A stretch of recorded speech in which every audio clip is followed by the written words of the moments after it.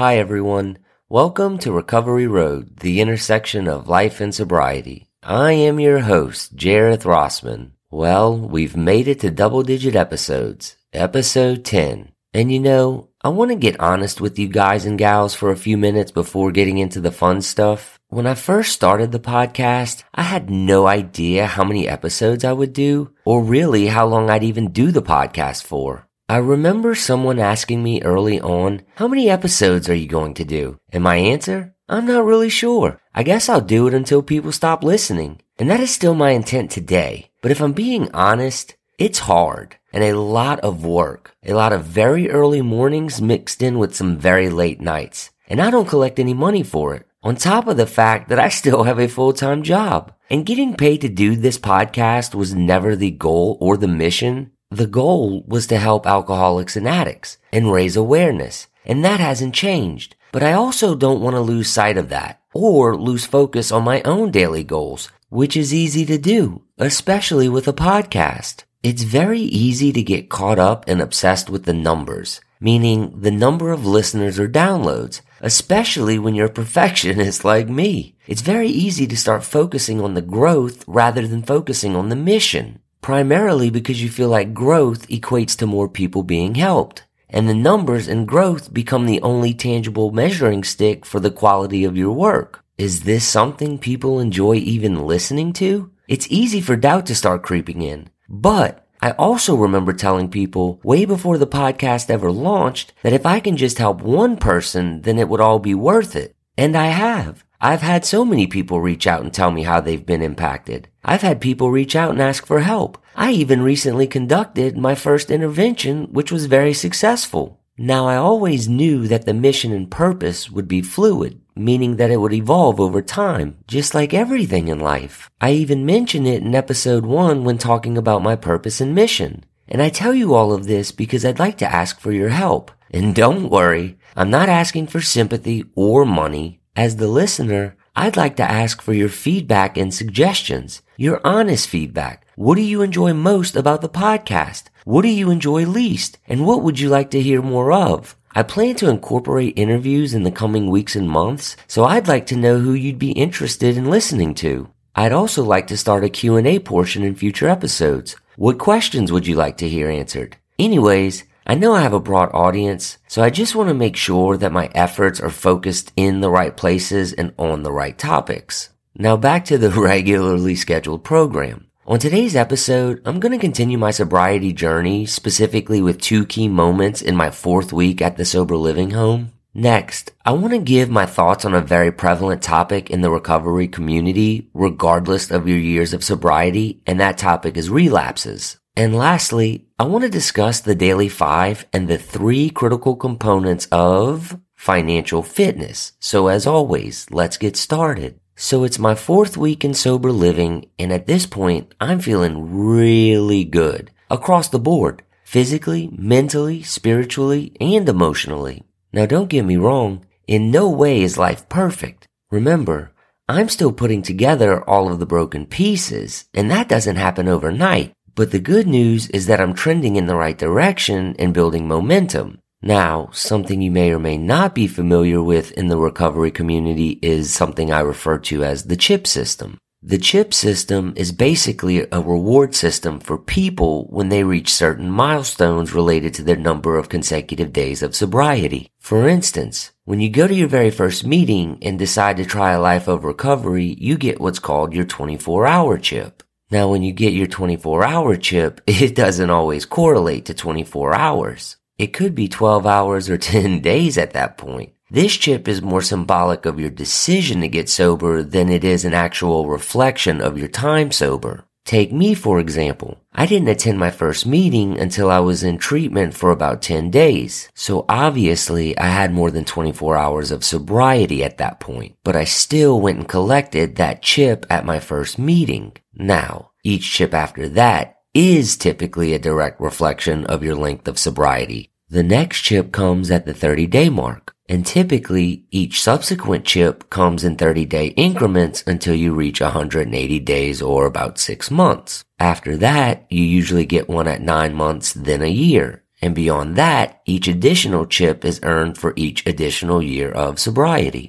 And you may remember me saying in a previous episode that I had started an internal competition within myself to see how many consecutive days of sobriety I could string together. So in my 4th week in the house, I would be receiving my 60-day chip, and I was pumped because at that time, this meant I was sober, like really sober, like sober. And of course, it's all relative to the individual. But for some reason, I really looked at this chip like a huge milestone. I guess it's because of the situation, meaning the first chip, for whatever reason, I didn't feel like I had earned. Probably because in my head, that chip was more contrived. And I say that because that chip was earned while I was in treatment. Not like I was being held there against my will or anything, but my environment for that first 30 days was very controlled. But this chip, this 60-day chip, was earned in the real world, meaning I had ample opportunities and resources at any given time to jump off the proverbial bandwagon and drink again. But I didn't because of a decision I had made back in treatment to give a life of recovery a chance. And now I was able to reap a small, tangible reward for that decision. And the cool thing about the whole chip system is that they give it to you before the meeting in front of everyone. So it gives you something to look forward to at each milestone, and in a way provides a small hint of accountability. Now the other cool thing about this story, at least to me, was that my friend, known around here as Amanda, came to the meeting to watch me get my chip. That was the first time I had seen her in over 6 months, and really the first time I felt any sense of normalcy since entering treatment over 60 days prior. Now, the other cool thing that happened that week was that I graduated to Tier 2 in the house, which meant I got to sleep out one night each week moving forward. And that probably doesn't seem like a big deal to most people, but remember, I had been in a facility or a sober living home for the last 60 days, which meant I've been sharing a room with at least one person and living day to day with up to 60 people for the last 60 days. I couldn't wait to head home, back to my own house, for a little peace and quiet, even if it were just for a night. Now the problem, in my head, I had just graduated to Tier 2, but in reality, I had yet to confirm with the house manager, and it's not like it's top of mind for him. He's got 15 other people and their issues to deal with, and for some reason, asking him if I had leveled up was terrifying in my head. What if he says no? What if he says that I haven't done enough to warrant it? Again, that anxiety kicking in for no reason. And sure enough, when I asked him, he was like, yeah, man, you've done everything we've asked. You're good. Just make sure to make good decisions. Oh, baby, I'm back. Let the party begin. I started calling all of my friends to let them know. Get ready. J-Man is coming home. And there was a home football game that weekend. Tailgates, parties, football. I mean, what more could I ask for in terms of my homecoming? Now, actually, I'm lying. None of that happened. Well, the football game was happening, and the tailgates, and the parties. But I only reached out to a select few to let them know I was coming home. I really didn't want anyone to know I was coming back. Primarily because I knew I wasn't ready. I wasn't ready to test my will. I wasn't ready to test my self-control. And honestly, I was still a little scared. How would people react? What would they say? I just knew that a large social event and carefree environment dominated by alcohol was not a good decision. And if you want to know a little secret, I'm still afraid of alcohol till this day. And it's one of the driving forces behind my decision to not drink still. And you may think it's because of the bad choices I'll make, or the anxiety it creates after, or the medical issues. And while it is all of that, it's mainly from this strange fear that I'll immediately go back to my condition on that day, August 26, 2016. Like, I'll immediately skip the entire alcoholic progression and skip straight into a state of chemical dependency after one day or night of drinking. And while that fear may be irrational, I'm ironically grateful for it. It's actually one of the reasons I'm so thankful that my alcoholism got so bad. What was once my best friend now scares me more than a Freddy Krueger movie did at 5 years old. And don't lie, that movie scared you too. Probably still does. Anyways, nothing very eventful happened that weekend. I hung out with a few friends that Saturday, then headed back to my sober living house that Sunday. But before I left, something prodigious happened. One of my best friends called and wanted to grab lunch before I headed out. We really didn't get to hang out on Saturday because he was out tailgating all day. So I went to his house and picked him up, and he looked rough. Not only did he look rough, but he felt it too. He started telling me how awful he felt, not only from the drinking, but also from all the ridiculous things he did the night before. He had all of this day after anxiety that I knew all too well. And I just kept thinking, man, I'm glad that's not me. I mean, how many Sundays in my life did I spend feeling that same exact way? But in that moment, that very simple moment, I received the greatest confirmation that choosing a life of sobriety was and will be the greatest choice I ever make. Now I want to shift my focus, and as I mentioned earlier, today's recovery topic is an important one, a very important one, because today we are talking relapses. An old baseball coach of mine used to always tell me, baseball is a game of failure. If you get a hit 3 out of 10 times or 30% of the time, you'll always have a spot in anyone's lineup. And for some reason, that always seemed to put it into perspective, how hard the game of baseball is. Now let me put into perspective how hard recovery is. And if you listen to episode 9, you remember me saying the following statistic. 40 to 60% of people relapse in their first 30 days of leaving treatment, and 85% of people relapse within their first year. Think about that. 85% of all people who go to treatment will relapse within the first year. Except with recovery, especially for addicts, your first quote-unquote at-bat could be your last. It's truly life or death for most people in recovery, and I'll explain why shortly. So why do people relapse? I mean, they've been to treatment, they're feeling really good, their family's on board and supports them, they've got their whole life in front of them. Why on God's green earth would they ever decide to drink or drug again? Now, I don't have enough time to speak on every reason, nor do I know every reason, but I think I can answer this from a fairly high level, and to me, there are 2 primary reasons. Have you ever told yourself at any point in your life that you wanted to lose weight so you're going to start eating healthier? And maybe if you were really serious about it, you'd start working out as well? You probably researched all of the different diet trends at the time trying to decide which one best suited you. And at that point, you either set a time frame goal like 30 days or a weight loss goal of, let's say, 10 pounds. And so you start down your new, healthier path of life and it's going great. You're a couple of weeks in and you're feeling great. You're looking great. You're fired up. You're telling all of your friends and coworkers about your new plan.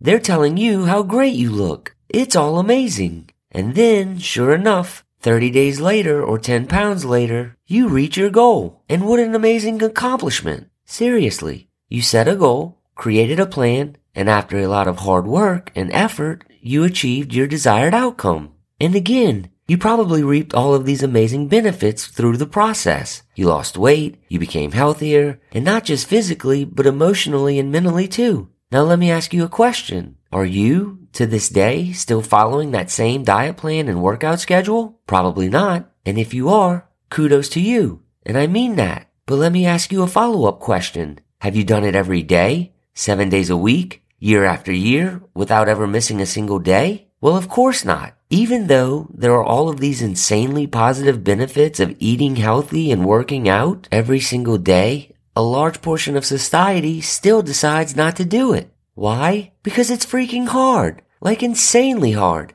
And the small percentage of people that do commit to it every day still take days off and eat unhealthy occasionally. And I'm not using this example to make anyone feel like less of a person if they don't diet or work out. I'm using this relevant real-life example to explain how hard it is for addicts and alcoholics to walk a road of recovery. It's insanely freaking hard. They're told they have to give up the one thing that has been there for them in their worst of times. And they're not giving it up for 30 days or 10 pounds. They're giving it up for the rest of their lives. Think about giving up anything forever, or doing something forever that's relative to your life. It's just a tough ask for anyone, alcoholic or not. Now, I mentioned a minute ago that there were 2 primary reasons we relapse. So what's the second one? I think it's simple. It's something called hope. And here's what I mean. Let's use me as an example. I get out of treatment and I have all of these reasons to keep fighting. I have my career, I have my family, I have my house.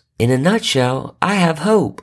Now don't get me wrong, I had a lot of despair and destruction to clean up as well, but I also had light at the end of the tunnel and a lot of reasons to keep fighting. But a lot of addicts and alcoholics aren't in that same position. There's no career to go back to. There's no family to go back to. There's no home to go back to. So what are they fighting for? Well, they're fighting for their lives, but it's hard for them to see the prosperity through the cloud of despair. A lot of times they get out of treatment with the right mindset and maybe even the right plan, just like the person starting a new diet. And things go well for the first 30 days or 60 days or even 6 months. But at some point, sobriety isn't enough because life gets hard. The job isn't paying as well. The ex isn't letting them see their kid. The court cases aren't going as planned. So what's their solution? Well, according to the statistic, 85% of the time, it's drugs or alcohol. And as I mentioned earlier, for many of us, it's life or death. Their next time could be their last time, especially for addicts. Their bodies aren't used to the same quantities as before, but they go straight back to the same amounts, which is honestly what causes a lot of overdoses right out of treatment. So what's the solution? I think we need to do everything we can to inspire hope for people in recovery. And that doesn't mean with just our words, but with our actions. Talk to them about potential career paths. Talk to them about the benefits of going back to school, whether it be for a GHD, a degree, or trade. If you own a business, offer them a job if available. Take them under your wing and watch them soar. If you're familiar with personal finances, work with them at their financial situation. And look, I know we don't live in a perfect world, and I know all of this is a lot easier said than done. I'm just offering solutions on how society as a whole can help move the statistic needle. And for anyone who may be listening, especially any alcoholics or addicts, I want you to take away this. Don't look at a relapse as a failure. Don't look at 10 relapses as a failure. Look at them as learning experiences. Like Mark Twain once said, good decisions come from experience. Experience comes from making bad decisions. So use each of these experiences as building blocks to your eventual forever day one. Now this is the part in the episode where I'm going to transition my focus to the Daily 5. And today I want to talk about an aspect of the Daily 5 that is near and dear to my heart, financial fitness. And it should be considering my degree is in finance and I've worked in finance my entire professional career. Now, I would describe myself as fiscally conservative. People that know me, well, they would probably describe me as, cheap, and I'm okay with that. I actually wear it as a badge of honor, and I'm not sure why I'm that way. I've often thought about it. And I would assume that it probably has something to do with the way I grew up. Now, I've mentioned in previous episodes that I grew up relatively poor, but at the same time, I always had everything I needed. It just wasn't always exactly when I wanted it. My mom was a single mother, and she worked hard, very hard, to provide for us. But as we all know, life is expensive. So I guess the idea of delayed gratification has stuck with me over the years. So what I want to do now is tell you the 3 things you must do at all times to truly be financially fit. And these 3 things aren't rocket science. They are simple in theory, but sometimes difficult to execute. And you may be doing some of them today, but are you doing all 3 is the question. And look, there are plenty of other things that you should be doing financially as well, but you have to start here. First and foremost, create a budget. A daily budget, a weekly budget, a monthly budget. You have to have an intimate understanding of how much money you're earning versus how much you're spending. And you'll understand why this is important in a second. And when I say you have to have a budget, I don't mean an idea. You need to sit down and truly understand how much you're bringing in on a monthly basis and how much you're spending on a monthly basis. Understanding your income is the easy part for most people. It's the expenses they don't want to look at. So start here. Understand what is a necessity versus what is a desire from an expense standpoint. And really analyze those two. What are your fixed expenses, meaning the dollar amount each month doesn't vary or varies very little, like your mortgage or rent, your car note, your cell phone, internet. You get the point. Then understand your variable expenses, like your monthly grocery expense or your monthly gas expense. Everyone is different, so these expenses will be slightly different for each of you. But once you've done that, you've now got an idea of what your monthly expenses are from a necessity standpoint. Next, and this is the most difficult, you're going to analyze your spending in the wants category. Start by looking at your credit card bill or bank statements for the last 3 months. And again, these types of expenses will definitely be different for everyone, but you can easily identify what is truly a want expense and what is a need expense. The point to this exercise is to identify ways to reduce your spending in the wants category. Where can you delay some gratification? Now, once you've done that, you'll be able to quickly identify if you are working with a monthly surplus or deficit, meaning you're earning more than you're spending or you're spending more than you're earning. And this is important because the second thing you have to do to be financially fit is you have to save money. Why is saving money important? Well, I could list a million reasons, but the most important reason is the emotional fitness aspect of it. So let me ask you a question. What sounds more stressful? Spending more than you make, always waiting on the next paycheck, and always worried about a random major expense popping up? Or earning more than you spend, putting money aside each month, knowing that if a random major expense presents itself, you've got the nest egg to cover it?